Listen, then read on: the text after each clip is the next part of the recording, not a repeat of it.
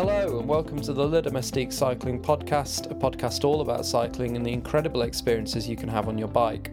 This is episode 3 and this one's brought to you again by association with the Peloton Brief. This time it's Phil Gaimon, who's a recently retired pro cyclist who's undertaking a project to try and bag as many Strava KoMs as he can over the next year or so.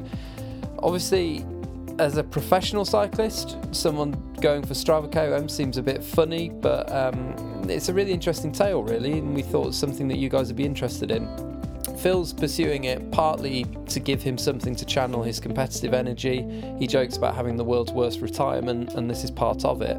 But also there's a sort of slightly deeper meaning to it. Phil's obviously from a newer generation of cyclists who are trying to dispel what happened in the past, and he talks about that goal behind his challenge during the podcast. Now, we've seen sort of quite a few bits of media coverage about this. It seems to split people. Some people wonder why a pro would be going after Strava segments. Some people think it's great fun. But listen to Phil, see what you think. Obviously, he's got his reasons for doing it. We happen to think they're fantastic, and hopefully you will too. It's a short episode, but it should be enough to get you through a couple of intervals on the turbo trainer or part of the way through your commute. So yeah, listen in, enjoy, hit subscribe, and keep looking out for more of our podcasts. Thanks very much. Howdy, Internet. This is Phil Gaimon here for Les Domestique Tours.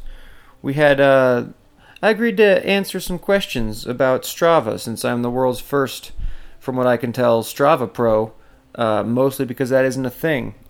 But here we go. So, the first question, this is just questions people have sent me or sent them, or I don't think I have to make any up. Yeah, there's a couple here.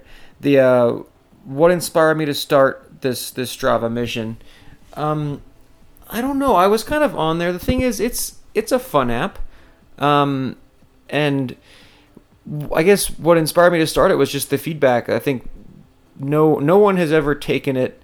Well, a lot of people take it seriously, but no one who was a pro has ever taken it as seriously as I have, and I think that people were entertained by that. I started kind of playing around with it last fall in LA on some of my home Stravas, and I think folks enjoyed seeing me unseat some unsavory characters was part of it, and then they like just sort of seeing the numbers from a pro who's doing what they do.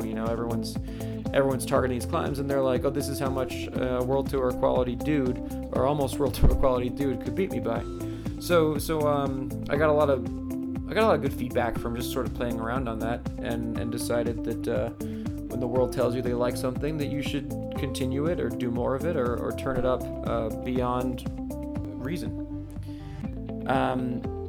Biggest setbacks or challenge, probably the biggest challenge is that I don't know what I'm doing. So the thing is, I took I found a bunch of sponsors basically, and I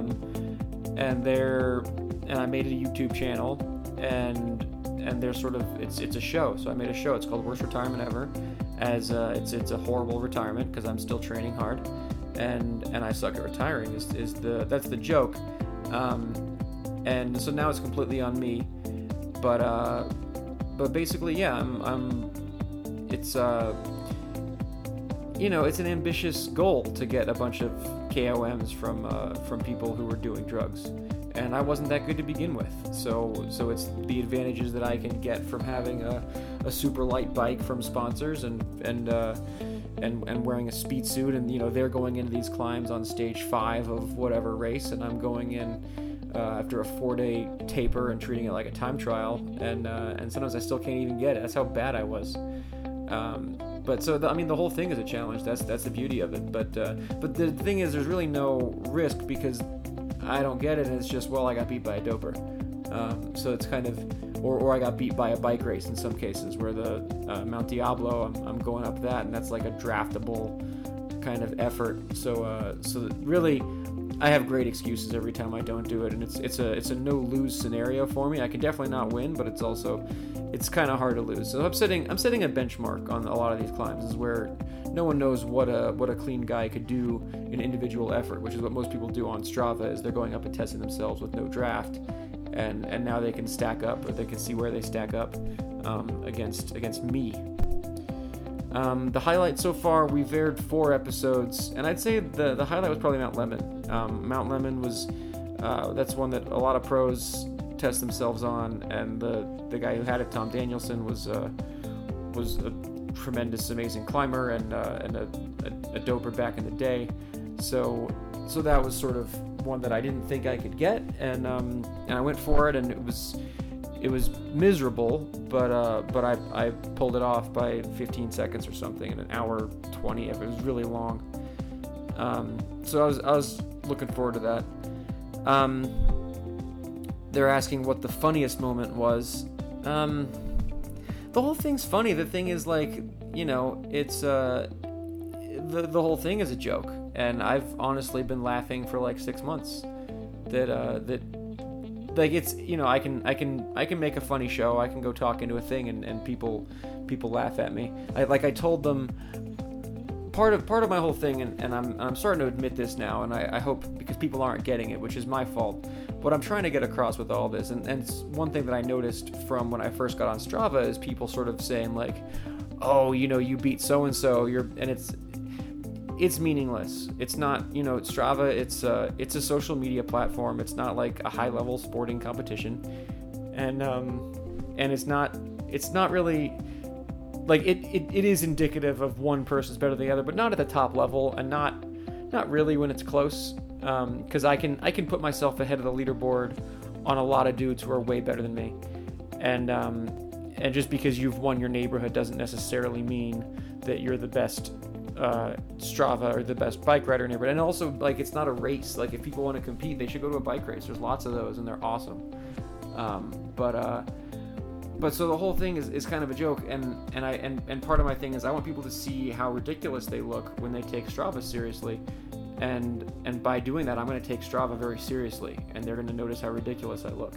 And I think some people get it, some people are on board, but then I have like a new audience who's kind of like, boy, this guy really wants these Stravas.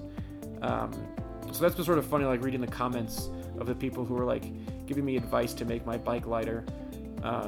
Fill your tires with helium. And that's I don't really care. Like, I'm gonna do my best. It's within reason. I'm going out there. I try hard. I ride hard. So it's like it's a joke, but I'm taking it seriously. And that really, like, that as I said in one episode, it speaks to my soul to take something that isn't meant to be serious and go completely overboard on it. So no, it's been a blast. Next question is, when will I tackle Europe? And that's when I get a budget for that, which I don't see that happening, because this isn't, Strava Pro isn't a thing. So, I mean, I have sponsors, but not fly to Europe and stay in an Airbnb sponsors. So it's drive to Northern California and bum at a buddy's house sponsors. That's where I'm at. But we'll see if season 2 happens. It'd be pretty cool to go to Europe and see how I stack up. The thing is, I got my butt kicked, but it'd be fun to try. I'm not afraid. And the last question is, are people trying to take my records back? It's cute when they try that. It really is. It's adorable. Here's the thing. Like, I'm good at this thing. This is what I trained for a decade. And when I have all the little local ones in LA, like, if you're a pro, you could. There's probably like 50 to 100 guys who can beat me on these things. But not. That's a lot, but it's not that many, and it's kind of like someone was telling me, a friend in LA was like, yeah, there's one guy in the group ride was trying to get, me and 2 other buddies to get together and take your Strava for one of the canyons, and I was trying to tell him like what it means to be go for it, bring 10 guys, like try to get my canyons, try to get one of the climbs in LA when you're not, because you've been riding a lot lately. It's not. Get over yourself, people. Like, it takes a lot, and I'll get over myself. Like, I'm not that good. That's the main thing. But the thing is, like, it's still, it was a lot, and it's and people should. Part of my whole thing is, now you can see where you stack up. So that's what I'm saying, is go try. I don't need to say that you can't get it. I would like you to go try, and then you'll be minutes down, and you'll be like, oh, turns out I'm not good enough to be a pro after. It's hard to be a pro. It's hard to be good at anything. It takes a lot of dedication. If I wanted to cut hair. I couldn't just decide one day that I'm going to start cutting hair. I don't know why I picked that. But, and if you want to go up a mountain, like, go do 3x20s a few times a week for 5 years, and then talk to me, and then you'll be up there, because that's how it works. But until then, these are mine, and no one's, to my knowledge. Well, actually, Robin Carpenter went for my Mauna Kea. Mauna Kea was one of the first ones that I did. It wasn't on video or anything, but my last day as a pro, so it was New Year's Eve 2016. I went for the record on Mauna Kea, which is the biggest climb you can ride a bike up in Hawaii on the Big Island. So it goes up from Kona, and from dip your bike in the ocean, and then you ride all the way up to 14,300 something. It was nuts. There's snow up there. It was it was sunny at the beach, and then there's snow at the top, and it was a crazy day. And I was the first pro to ever really go for it, and I wasn't going for it that hard. Like I went Instagram live because I was doing it with the Instagram founder. So I went Instagram live for a while, and I was kind of posting and tweeting and kind of keeping people updated. And like I was riding hard, but I was mostly like savoring my last day as a pro. It was a very emotional thing. And then I stopped at the bathroom at the bottom, and I stopped halfway up there's like a dirt portion, and then it was cold, and then I was too high. I just stopped again and sat there for a while because I dug a little too deep. I didn't know how to, it's hard to pace when you're going from 0 to 14,000 feet, surprisingly. In meters, that's like 18,000 meters for people who are not on this continent. So that one, so I did it in just under 5 hours, like 4:49:40 or something like that. And Robin Carpenter, I took one of his in San Diego. He's a real pro, not like me. And I took Torrey Pines from him. He tried to get me back by going for Mauna Kea, and I don't know what. He's a better bike racer than I ever was, I think, but he's not. He's not like a pure climber, but I had the Strava by like 2 hours before that, and then he went and he was like 8 minutes down, so like he went. I know he tried, but that's, to my knowledge, that's the only one that was that's been attended. Now I want to go back and because I know I could go 15 minutes faster on that stupid climb if I had a mountain bike to switch to, for example. But so far, most of my climbs have been safe. Oh, Jesse Anthony took one. Sorry, I gotta admit that Jesse Anthony took one in the Santa Monica Mountains. There's a famous climb called 7 Minute Hill, which the record is now way less than 7 minutes. But they're gonna have to change the name of that. But that was one of the ones that I took early on in my Strava experiments, and Jesse Anthony went over there with his time trial bike and a speed suit, and I don't know what he had for wheels, but they were fast. He wasn't messing around. He knew what he was doing, and he put a good amount. I think it took like 20 seconds on me in a segment that was like 5-6 minutes, and now he's scared. Here's the thing. I'm going to take it back. Jesse, but I was pretty excited. I was kind of like, he was afraid I was going to be mad. I was like, no, that's awesome, because you've raised the stakes. And I don't have a time trial bike, but I'm looking forward to. I'm gonna go there on a day. I'm gonna make it a thing, and I'm gonna do it right. And I'm gonna ruin that KOM for everyone. And I, you know what? I hope Jesse ups the stakes again, because that's what we're doing. And yeah, no, it's been a good time. So we'll see. We'll see how much more of this stuff I can do. But it's been a nice methadone from racing. Racing's addictive, and winning's addictive. And here's this little way I can be competitive and have little victories. And I know it's not going to keep going on, and I'm going to have to give this up. But for now, in a way, like it's a nice in between step from being a pro to being an amateur. So that's it. So thank you, Les Domestique. As always, thank you guys for listening. Next season of the podcast is coming up. Worst Retirement Ever on YouTube. My book comes out in October. Draft Animals. That's the best thing I've ever done. And I'm hard on myself, but this thing is going to be awesome. So please pre-order Draft Animals, and you'll hear more about why I had to stop racing, and what it's like to be in the World Tour, and what it's like to chase a dream that turns out to be not quite possible. Thank you guys. Till next time.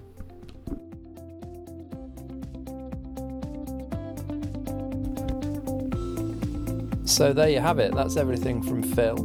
If you're interested in following his challenge, learning more about it, or seeing the videos he mentions, you can find them on YouTube if you Google Phil Gaimon's Worst Retirement. There's some really good ones. You can see more about his bike, which is a bit of a Frankenstein's monster designed to get up hills as quickly as possible. It's a pretty cool bike. And some of the videos, they're really good fun, particularly if you're from Europe, you're not familiar with these climbs. Take a look, and I'm sure you'll enjoy it. Otherwise, we'll be back with some more content in the near future. If you've got any ideas for what you'd like us to talk about, get in touch. If you could leave a review on iTunes, that'd be fantastic. Or any other podcast platform that you listen to us on. We're on SoundCloud as well. And just basically share it amongst your friends, and we'll hopefully build up some momentum, get some more great episodes for you. In the meantime, if you're looking for a tour, bespoke cycling experience or event, get in touch via ledom.cc, so that's ledom.cc. That'll take you to our website. That's being redeveloped at the moment with some new branding, which we're really excited about. So keep an eye on that over the coming weeks and months. That's it for us now, though, guys. Best of luck. Hope training's going well, and we hope to hear from you soon.